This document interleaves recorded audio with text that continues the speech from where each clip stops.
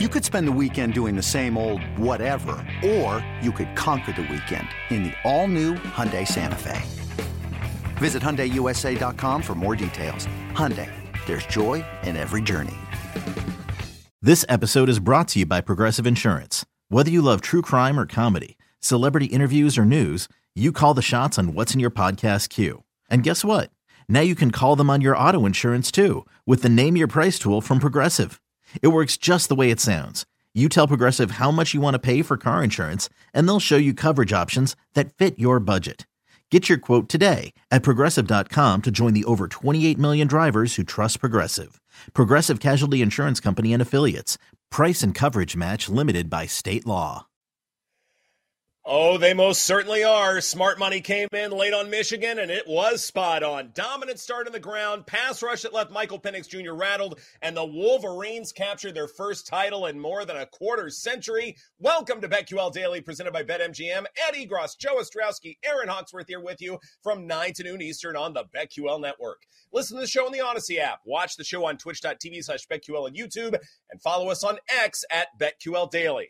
Joining us on the program today, Frank Schwab with Yahoo Sports will share his insights into Super Wildcard Weekend in the NFL. And then at 11 o'clock Eastern Time, Sammy P. from Nesson has his favorite NFL bets and beyond. But first, anyone who refuses to acknowledge Michigan as the national champion should be thrown in jail. This was a dominant performance as they knock off Washington 34-13. They cover the -5.5. This game goes under 56.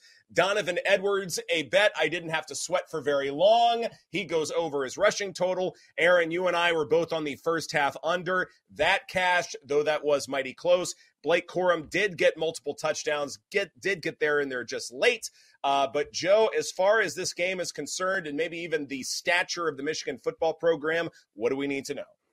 I'm sure that Michigan fans love the fact that Chris Fowler made sure to get that in there, even though he's saying it's up for you to decide. The final call forever, and maybe the greatest moment in Michigan football fans' lives, includes the cheating mention. You know what I mean? Like, that's going to live forever. So that was very sly by Mr. Fowler there while, trying to please the other side. Domination. It was what a lot of people expected. It was probably not all that shocking. Maybe what was shocking, that Washington's game plan wasn't going in and saying their identity is to run the ball.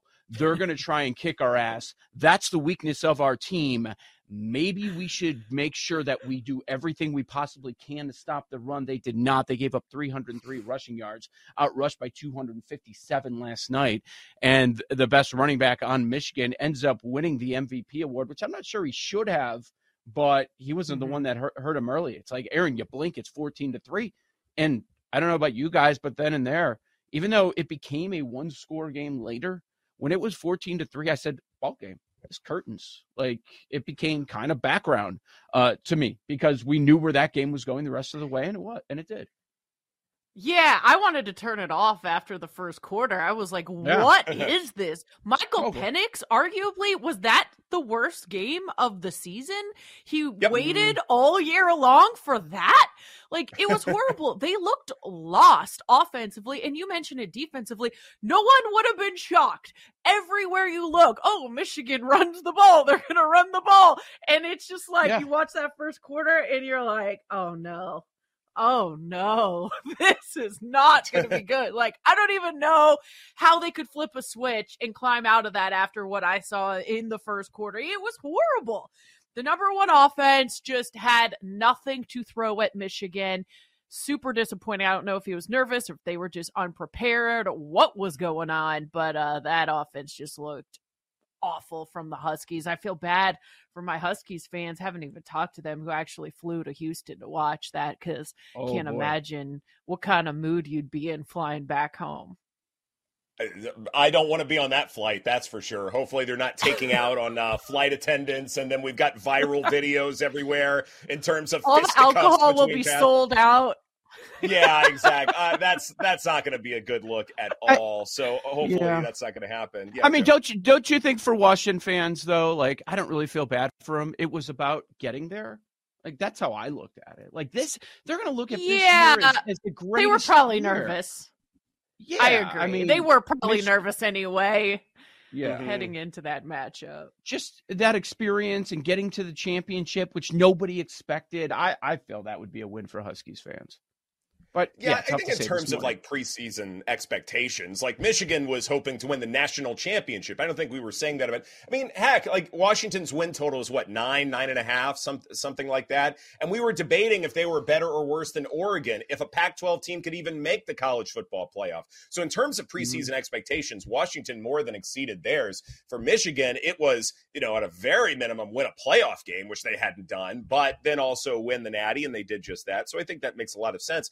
But Aaron, to your point about why Washington just looked so bad for so long, I think they were just out physical.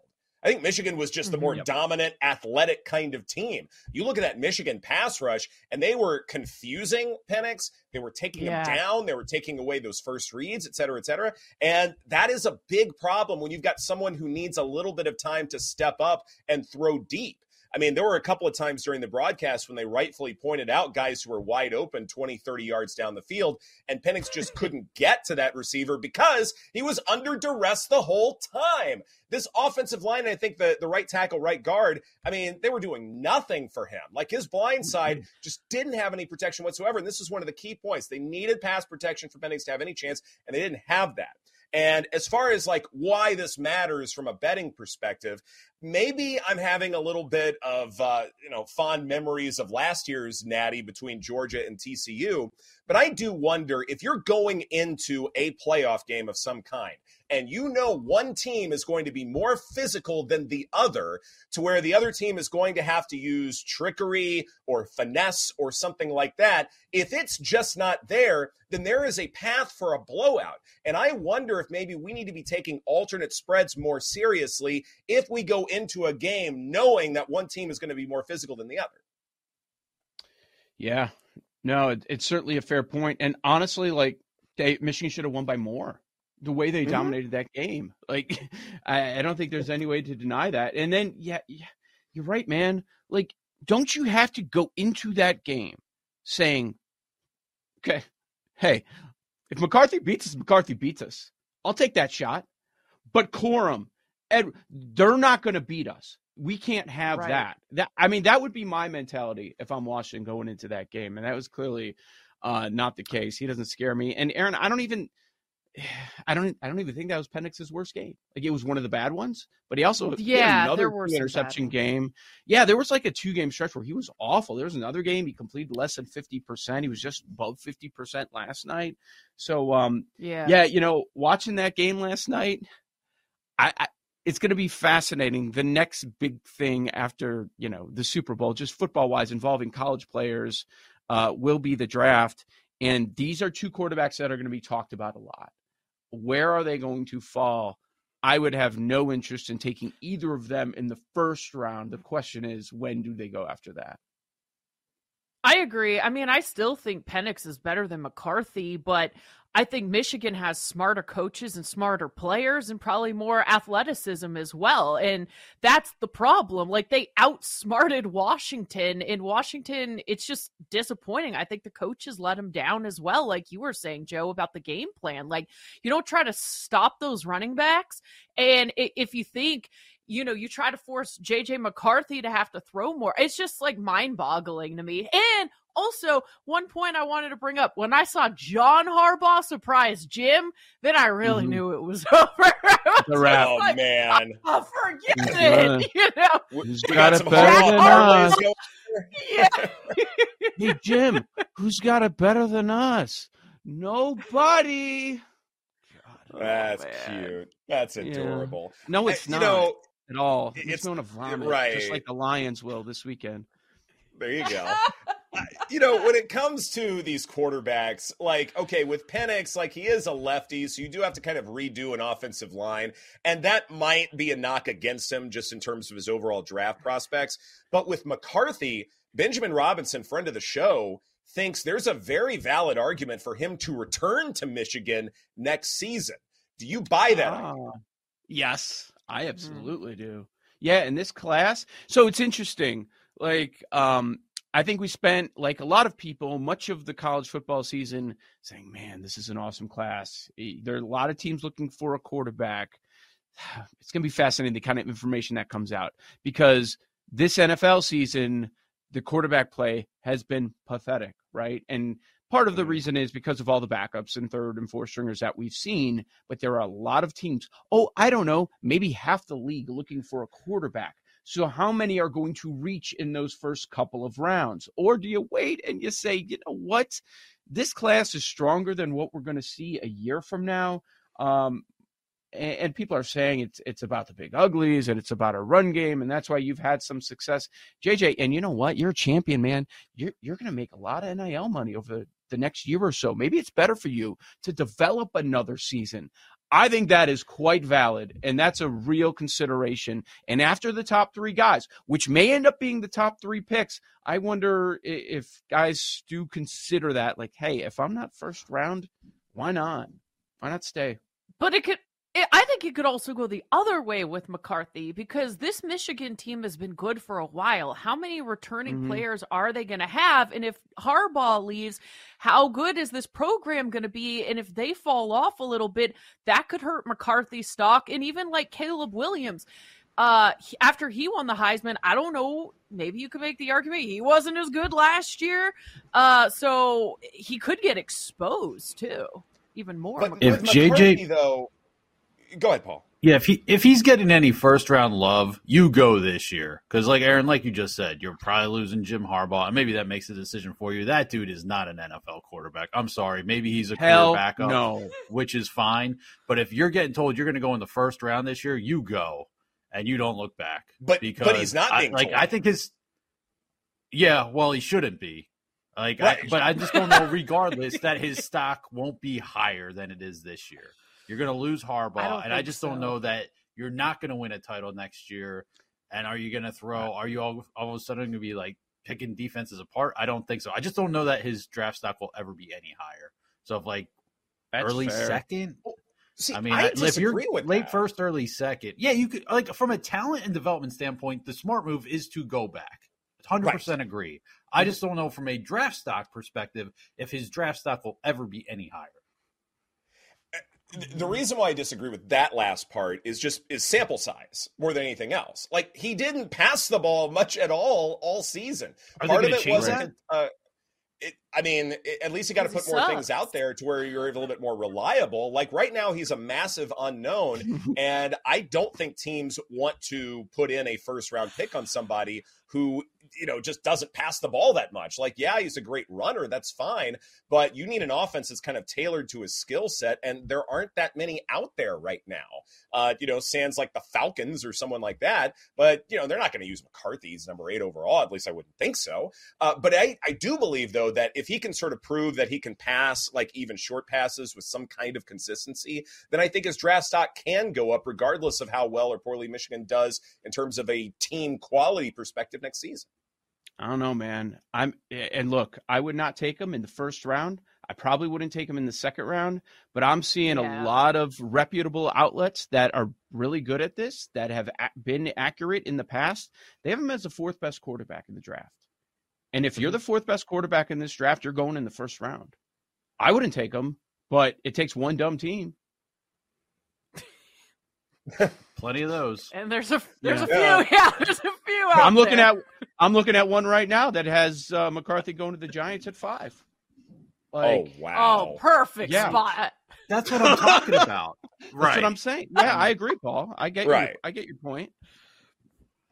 If it happens, then A, that's a dumb team, no doubt about it. But B, then he needs to go, and that's fine. But I do wonder, like, in terms of other mocks and things like that, I think there's just a wide variance of opinions because that sample size is so small to where, yes, some folks do believe he'll be taken early because he's a winner. I mean, what was it? Stetson Bennett, like, has no NFL skills whatsoever, and he was still taken in the 4th round because he's a winner. Sometimes teams look into that a little bit too much, where they win the interview process or things like that. No doubt McCarthy will. Certainly he knows how to, create some buzz for himself on the PR side. But still, though, I hope he returns one more year because I'd like to see what he actually can be instead of him being a bust and we throw him away. Would you rather take Penix or McCarthy? Penix, no doubt. Penix. Yeah. Would you put Bo Nix above Wolf? Oh boy, Bo Nix is older. Penix is older than all of them, but I'd probably go Penix. These are the conversations in that 4 through 6 range after those top 3 guys. Absolutely. This is BetQL Daily presented by BetMGM. Coming up next, the latest line moves for Wild Card Weekend. That's coming up on the BetQL Network.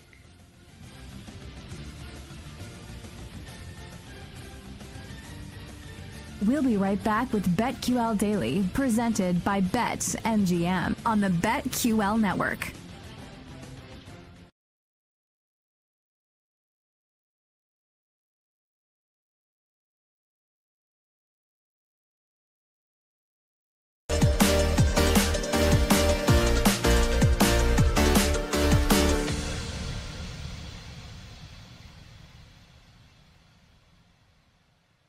Hard. We saw them in the preseason. Obviously, it's a little different then, but they got a very, very talented defense, and obviously, Coach Tomlin is incredible at what he does. So it'll be a great opportunity for us Sunday, I think.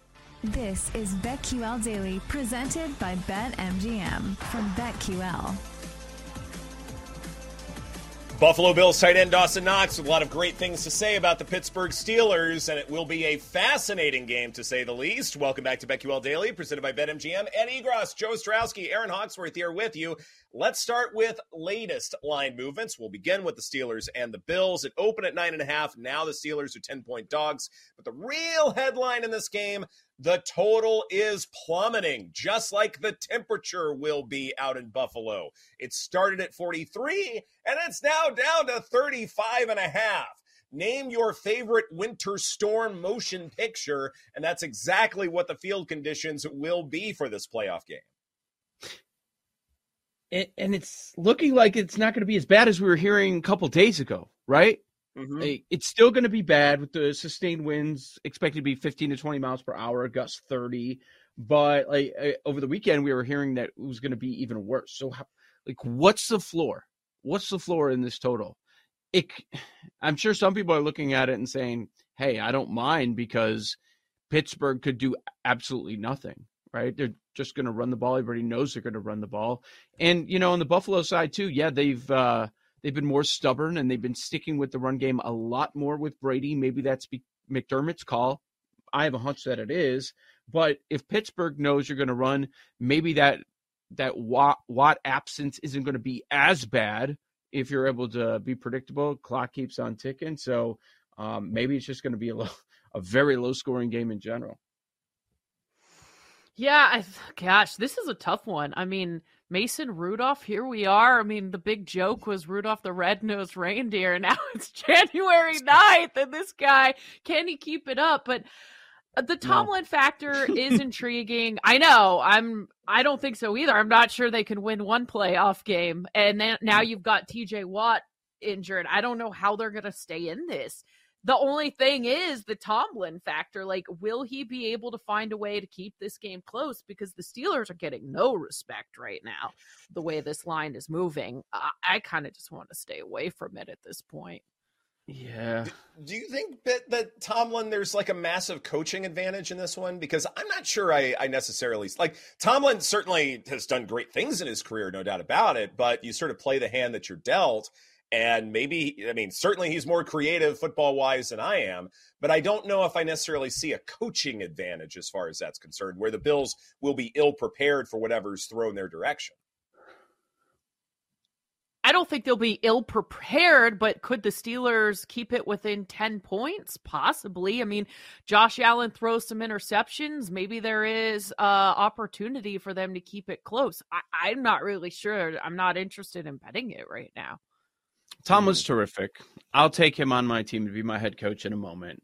But it's funny with certain guys, and I think Tomlin falls into this, when they pull off an upset or some sort of a goal, they hit a number, like a winning record again, right? People were like, it's finally going to happen. They're going to have a losing season. Then they win 3 games at the end. He ends up having a winning season. When it's positive stuff, most people give Tomlin all the credit.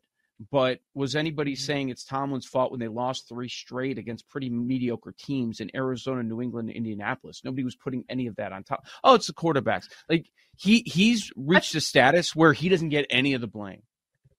People were definitely giving him the blame. They were even saying he's going to be on another team. He's lost the locker room. I thought that was silly. I didn't think that was like real. I don't know, but here we are, and they came back and they won. So good on them. Even though one of the games the other team wasn't trying, there's that too. But yeah, coaching edge, I don't see it. Like what part of the coaching is the offensive coordinator for the Steelers? Like that's part of the coaching conversation, and Brady has a massive edge over the Steelers. You know what's interesting to me when we're talking about why the Steelers have any buzz whatsoever and why we're even talking about Mike Tomlin figuring something out is you look at the last 3 games for Pittsburgh. You know, Najee Harris has the 4th most rushing yards over expected, 72 carries, 312 yards, 4 touchdowns. They've also had the number 1 rushing defense in terms of allowing rushes to go over expected. And then there's the Jaylen Warren factor in terms of, you know, his limited workload still being uber efficient. And I wonder, having the run and containing the run, that's why we're looking at Pittsburgh very differently and why some are even saying they are quasi-dangerous, especially in these kinds of conditions where maybe Buffalo's passing game is nullified a little bit because you really in those conditions don't want to throw beyond 10 air yards. I wonder if that's why the buzz exists, and that's all fine and dandy, but that's not sustainable throughout the course of a playoff run. And it may not be sustainable in this first game against a really good Bills team. You have to be able to pass the ball, and you have to be able to contain the pass. And I just don't know if I trust either of those dimensions. Yeah. What short passing game do you like more?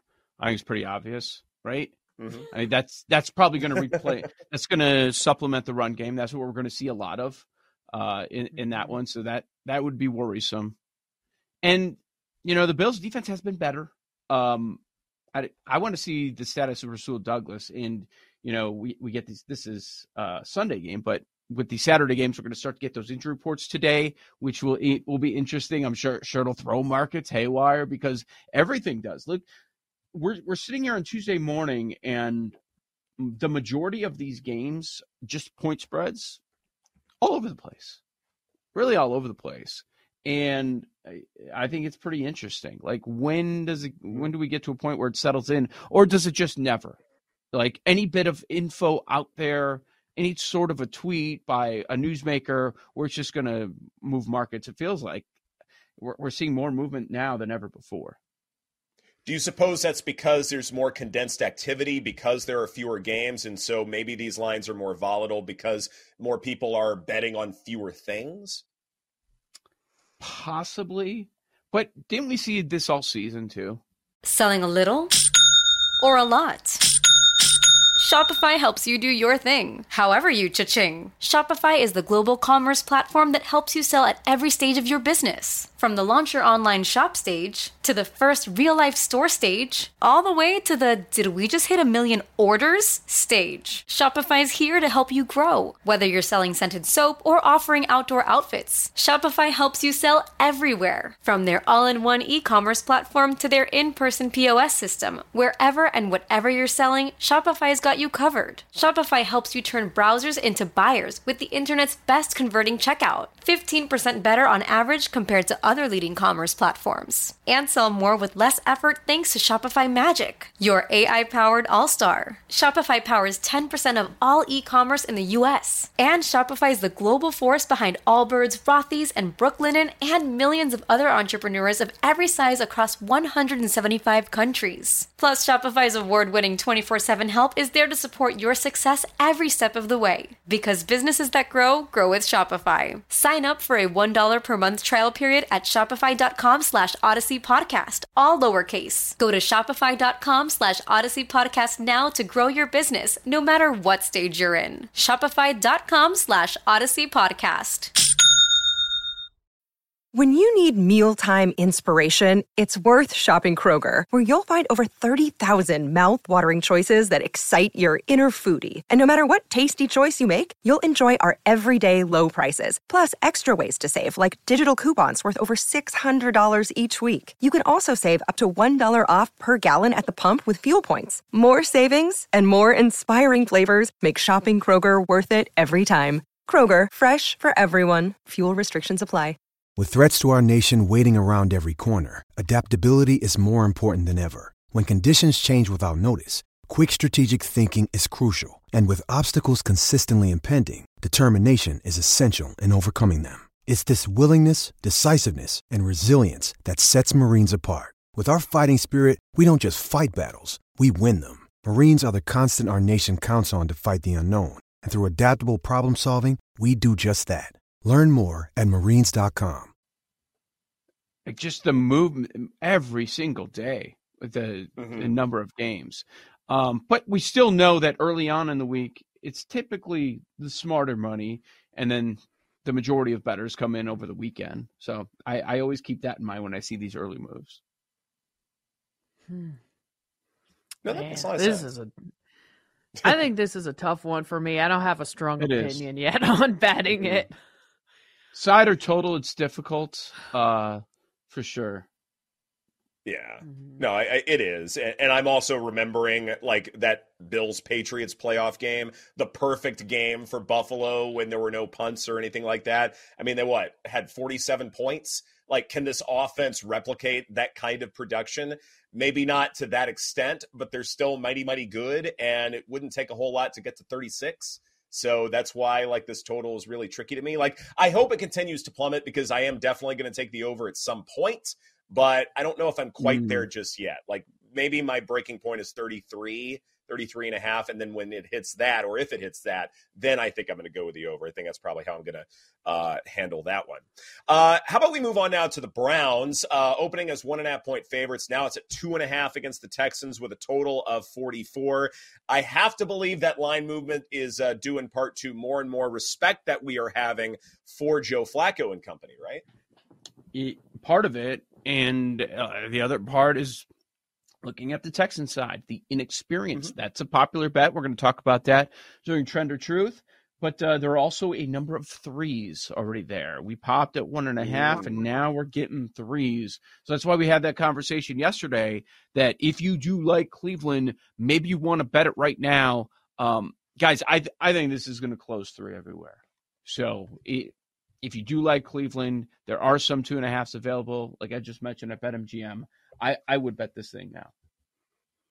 Yeah, and then we talked about the veteran quarterback versus the rookie in this one. And with how good the Browns defense is, like they just need to be like average or a little better than average offensively. And I think Flacco does provide that for them. So I could see, like we talked about yesterday, just betting the Browns. I have futures on both, so I don't know what I'll do with this game. One's going to lose, nothing. I would do nothing, right? Right. Yeah, just sit back, put your feet up. One's going to lose, one's going to win.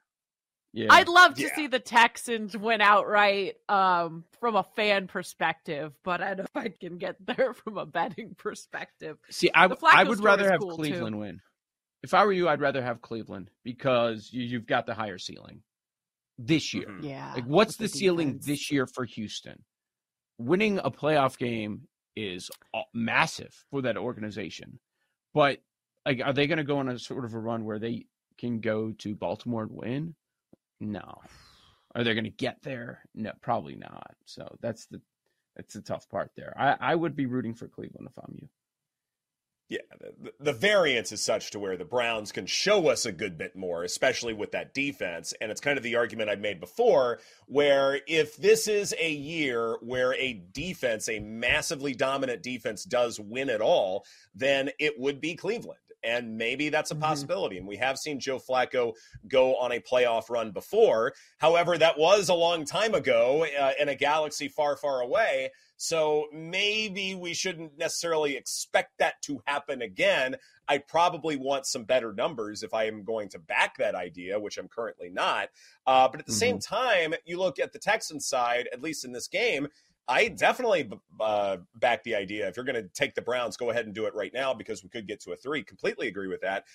I still keep going back to this, and I know it's kind of burned me a couple of times, but rookie quarterbacks don't win Super Bowls for a reason. And this whole thing is brand new, and it's been super impressive, but especially if they're also dealing with wide receiver injuries, that's just not enough for me to believe that once you get to playoff football, which is different, then you're going to be completely ready and you're going to shock the world. Yep. Yep. I totally agree. Such is life. Where you want? Yes. Can we hit Green Bay, Dallas? Let's do it. Because there are 8s. There are 8s now, guys. Like, this is all Cowboys money. Early, respected Cowboys money. Went from 7 to 7.5. The total's been going up. We're at 51 now. There's a couple 51s this week. Another NFC matchup. So maybe we end up having some shootouts over in that conference. But, wow, just to see, like, the Nugget, the win, they go to 8 already. Like, boy, there's a lot of support for the Cowboys, and I understand it. Man, do you understand it, Aaron? Cowboys overlook this Packers team and somehow find a way to mess this up. But overlook the playoffs? I know it's going to be tough. Wait, we have a game this weekend? What? Who's next? Who is next? Who's after the Packers? But yeah, Jordan Love is playing some good football, but it is tough. It's been a cool story, but much like the Texans, I don't think this is their year. Like, I think impressive that they got here, and Jordan Love has slowly and quietly improved throughout the season, but I don't expect the Packers to do a whole lot in the playoffs. One book has posted CeeDee Lamb yards. Any guesses? 95.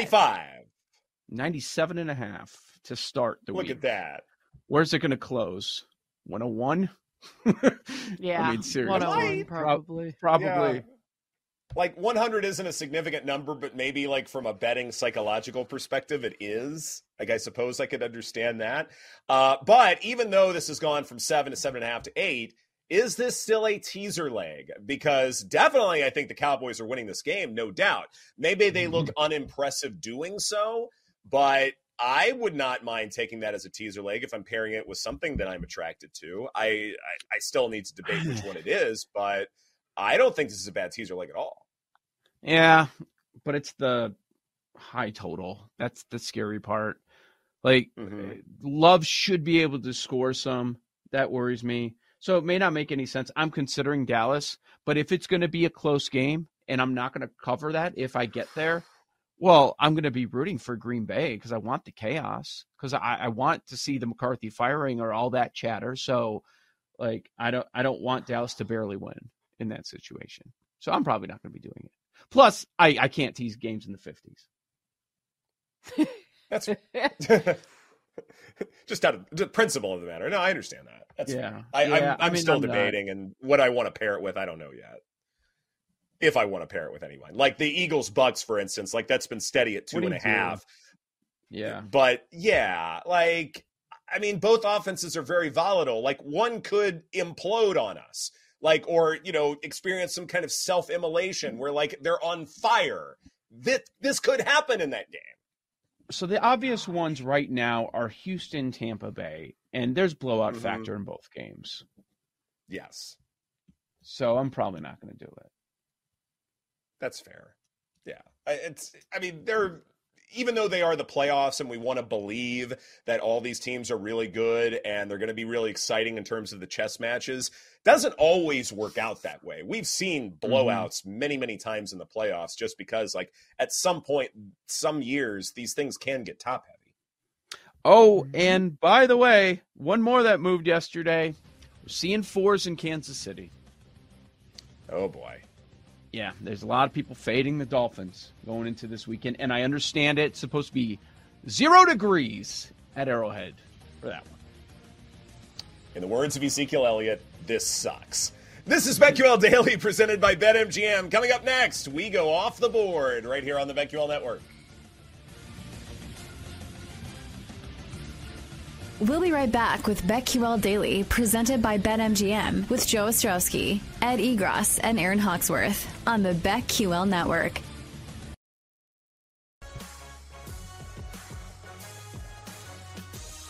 Welcome back to BetQL Daily, presented by BetMGM. Aaron Hawksworth, Eddie Gross, Joe Ostrowski with you.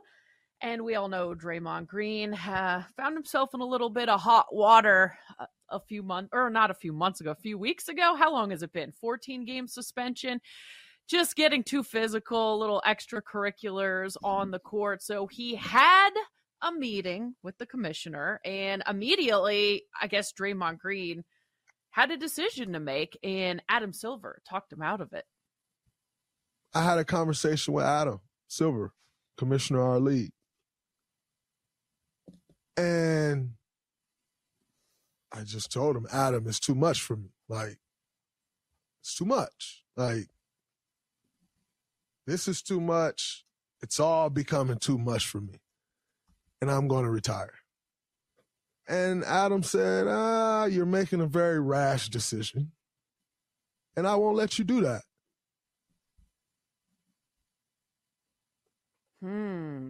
So my initial thought when, he kept getting in troubles, maybe it is time for him to retire. Like, maybe he needs some therapy. There's a lot going on here.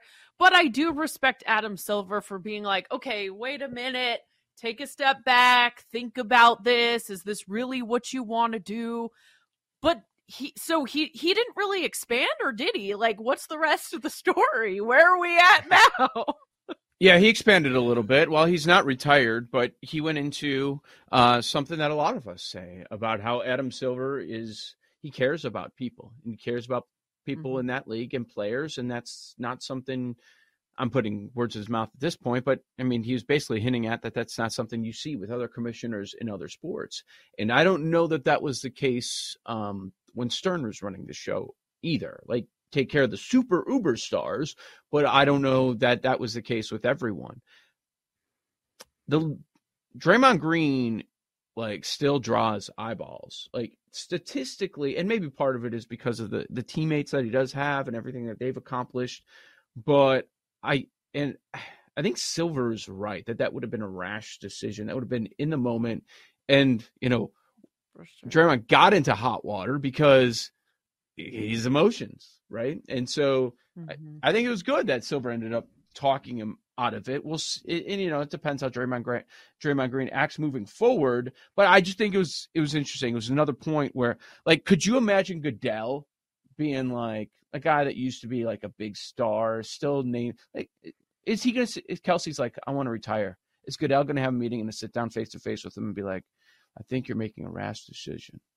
Maybe that's the wrong name. We're another popular veteran in the league. Is that going to happen? I don't really see it happening. Manfred, hell no. All right, peace, whatever. I just want to make sure my owners are happy. So I thought that part of it was interesting. And not only that, but someone maybe who's gotten into trouble. This isn't a modern day example, but say I don't know, Warwick Dunn, someone like that, who, can be a bit of a bad boy, I suppose, but, still, is that conversation going to happen? I think one of the brilliant things that Adam Silver understands, say more so than most anyone else, say in NBA circles, is that dynasties sell. Dynasties in the NBA get a lot of eyeballs, and Draymond Green is part of that Golden State dynasty. And whether the Warriors win the West and win the title or not, we'll talk about that for the rest of the season. But in the meantime, I cannot imagine a world where Draymond Green retires and the Warriors are still vying for, say, the top seed, the West, or they all of a sudden make a playoff push, things like that. He's just such an elite defender, and he's so good for the game of basketball in that aspect that he really does need to be out there, even if he is in his final year or final days in the NBA. And while I get that Green has a lot of career prospects, especially in broadcasting, once he retires, and that may be one of the reasons why he feels like retirement from playing makes a lot of sense in the moment. At the same time, I think Silver understands that Draymond is good for the league, and to an extent, the league is good for Draymond Green as well. Yeah. I think what I wanted to hear from Draymond is more about not the Adam Silver stuff, because I read that part, but more about like, what has he learned during the suspension? Why has he decided not to retire? What was that like self-development realization that he had? Was it like to hear him say, this is not how I want to be remembered. I did let my emotions get the best of me. Like, did he say any of that part? Like, I'm just curious where he's at now, you know what I mean? Like, because this was, a consequence that he had to face. So like, what has he learned? Like, what maturity and growth are we going to see from him? And what clarity did he get throughout this time? Yeah, I get that. I'm just at a point with Draymond where talk is cheap. Like, I don't care what you have to say about that. I don't care about you telling me that you've changed and you're a different person, if you learned your lesson, blah, blah, blah, what you're going to do moving forward. I'll follow the actions. That's where I'm at with Draymond, because we've talked about this before, right? And nothing's changed. So let's see if it changes moving forward. If he's really, gone and got the help he needed, or if he's going to change his ways, or what exactly is going to happen. Yeah, of course. And there's frustration that's already baked into, say, how the Warriors have performed up to this point. Like, you add the pieces that they have and you go, okay, they should be competitive with the Nuggets and the Clippers and Lakers and all of these other great West teams, and it hasn't happened. Well, you've got to filter that out and still play a clean brand of basketball while still being a great defender. And I know the rules in the NBA are such to where it's harder to defend one-on-one, but you still have to find a way not to punch guys. You still have to find a way not to get in trouble. And that continues to be a problem for him, and it's getting worse and worse, especially as the game evolves. So, yes, you got to prove yourself that you can be out there and still be a valuable asset for your team. And by the way, I meant to say Warren Sapp as far as, like, an example of, like... I was like, what did Warren Gunn do? I was he didn't do anything. Okay. It was Warren Sapp. Okay. I had some I other missed? name in my head, so that was my... Yeah. Four letters. Yeah. Right. Same team. WRR. So that's my fault. Yeah. Warren Sapp was who I was thinking of.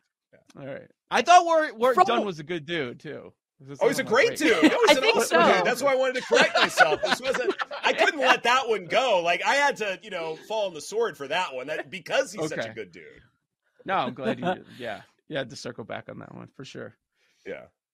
Well, staying in the NBA, some disappointing news for the Memphis Grizzlies. We talked last week about how their futures, the numbers were getting crazy since Ja Morant came back from his suspension, and now he's going to need shoulder surgery and is expected to miss the rest of the season, but should be fully recovered for next season. Joe, what was your reaction to this injury? Yeah, the first thing I thought of all those people that were jumping in, and after these numbers, whether we're talking about playoff, division, title, were cut again. All these people jumping in, I don't even see them listed right now for a make the playoffs odds, and that sucks. It sucks, man. There's just no other way. If you jumped in and you felt like you had a really strong ticket, now that's tough. And we were talking about how they went on a bit of a skid after all of that reaction in the betting market, and now you have this. Like, the only reason that you made that bet was they got off to an awful start. They were playing very poorly at home without Ja, and then you're hoping, okay, he's going to lift the entire team. Things are going to balance out when they're at home again. They've won their last couple of games on the road. They go to Dallas tonight, but, just big picture wise, maybe the team lifts each other up for one night, but how often do we see that where that is a short-term thing? Just for the long haul, you can't feel good. They are 10 games below 500 heading into mid-January. They lost Steven Adams at the start of the year, if I'm not mistaken, right? Their center. Mm-hmm. And it did feel like when they lost him that this notion that they could still play well without Ja Morant at the start of the season during that suspension, well, it turned out not to be the case. Like, they needed that size with Steven Adams to be able to compete, at stretches without Morant in seasons past, and they were just fine. But this season in many ways was already lost. And certainly not having Ja, solidifies that notion. But I am curious in terms of how much Memphis brass will want to push the reset button once everybody comes back for next season. Is this something where for the 2024-25 season, there's going to be some value on Memphis because they're going to be some massive unknown? Are we going to hype them up too much? I'm not exactly sure, but I felt like this season was largely lost to begin with, and there was like a one-day window where maybe you can find some value to back the Grizzlies when Ja Morant came back because those numbers were still super long because they had such a long way to go. I wonder if you got into that one-day window, that's fine. If not, then you need to relook at your process because that just didn't work out. Like those numbers were never good to begin with. I will be curious what the prospects are for the Grizzlies next season. I suspect they're not going to be very good, and maybe there's going to be some value on it. But still, though, they need all of their pieces to be healthy for them to have any legitimate chance in what will promise to be another exciting, difficult run in the Western Conference. Mm-hmm. I think also we don't talk about it a lot, but like suffering a season-ending injury, like what that does to a professional athlete mentally. Like I just hope Ja Morant's in a good place, like after everything that he's been through, and the suspension and stuff, because now you got a lot of time on your hands. Like playing in the NBA is a big part of your identity, and I just hope we don't see any like regression from him, and that he's figured out his issues as well moving forward. Mm-hmm. Yep. This is his 5th season. He has yet to put together a full season. Sometimes his fault, sometimes not. But, I mean, these are the facts. Mm-hmm. It's tough. Exactly. Yeah. Tough situation for Memphis in the front office to figure out what to do here. I mean, such a talented player. One of my favorites to watch before all of this kind of unraveled, I guess you could say, fair or not. Yep. Mm-hmm. Certainly is. This is BetQL Daily presented by BetMGM. Coming up next, Frank Schwab of Yahoo Sports will give his favorite plays for Super Wildcard Weekend. That's coming up on the BetQL Network.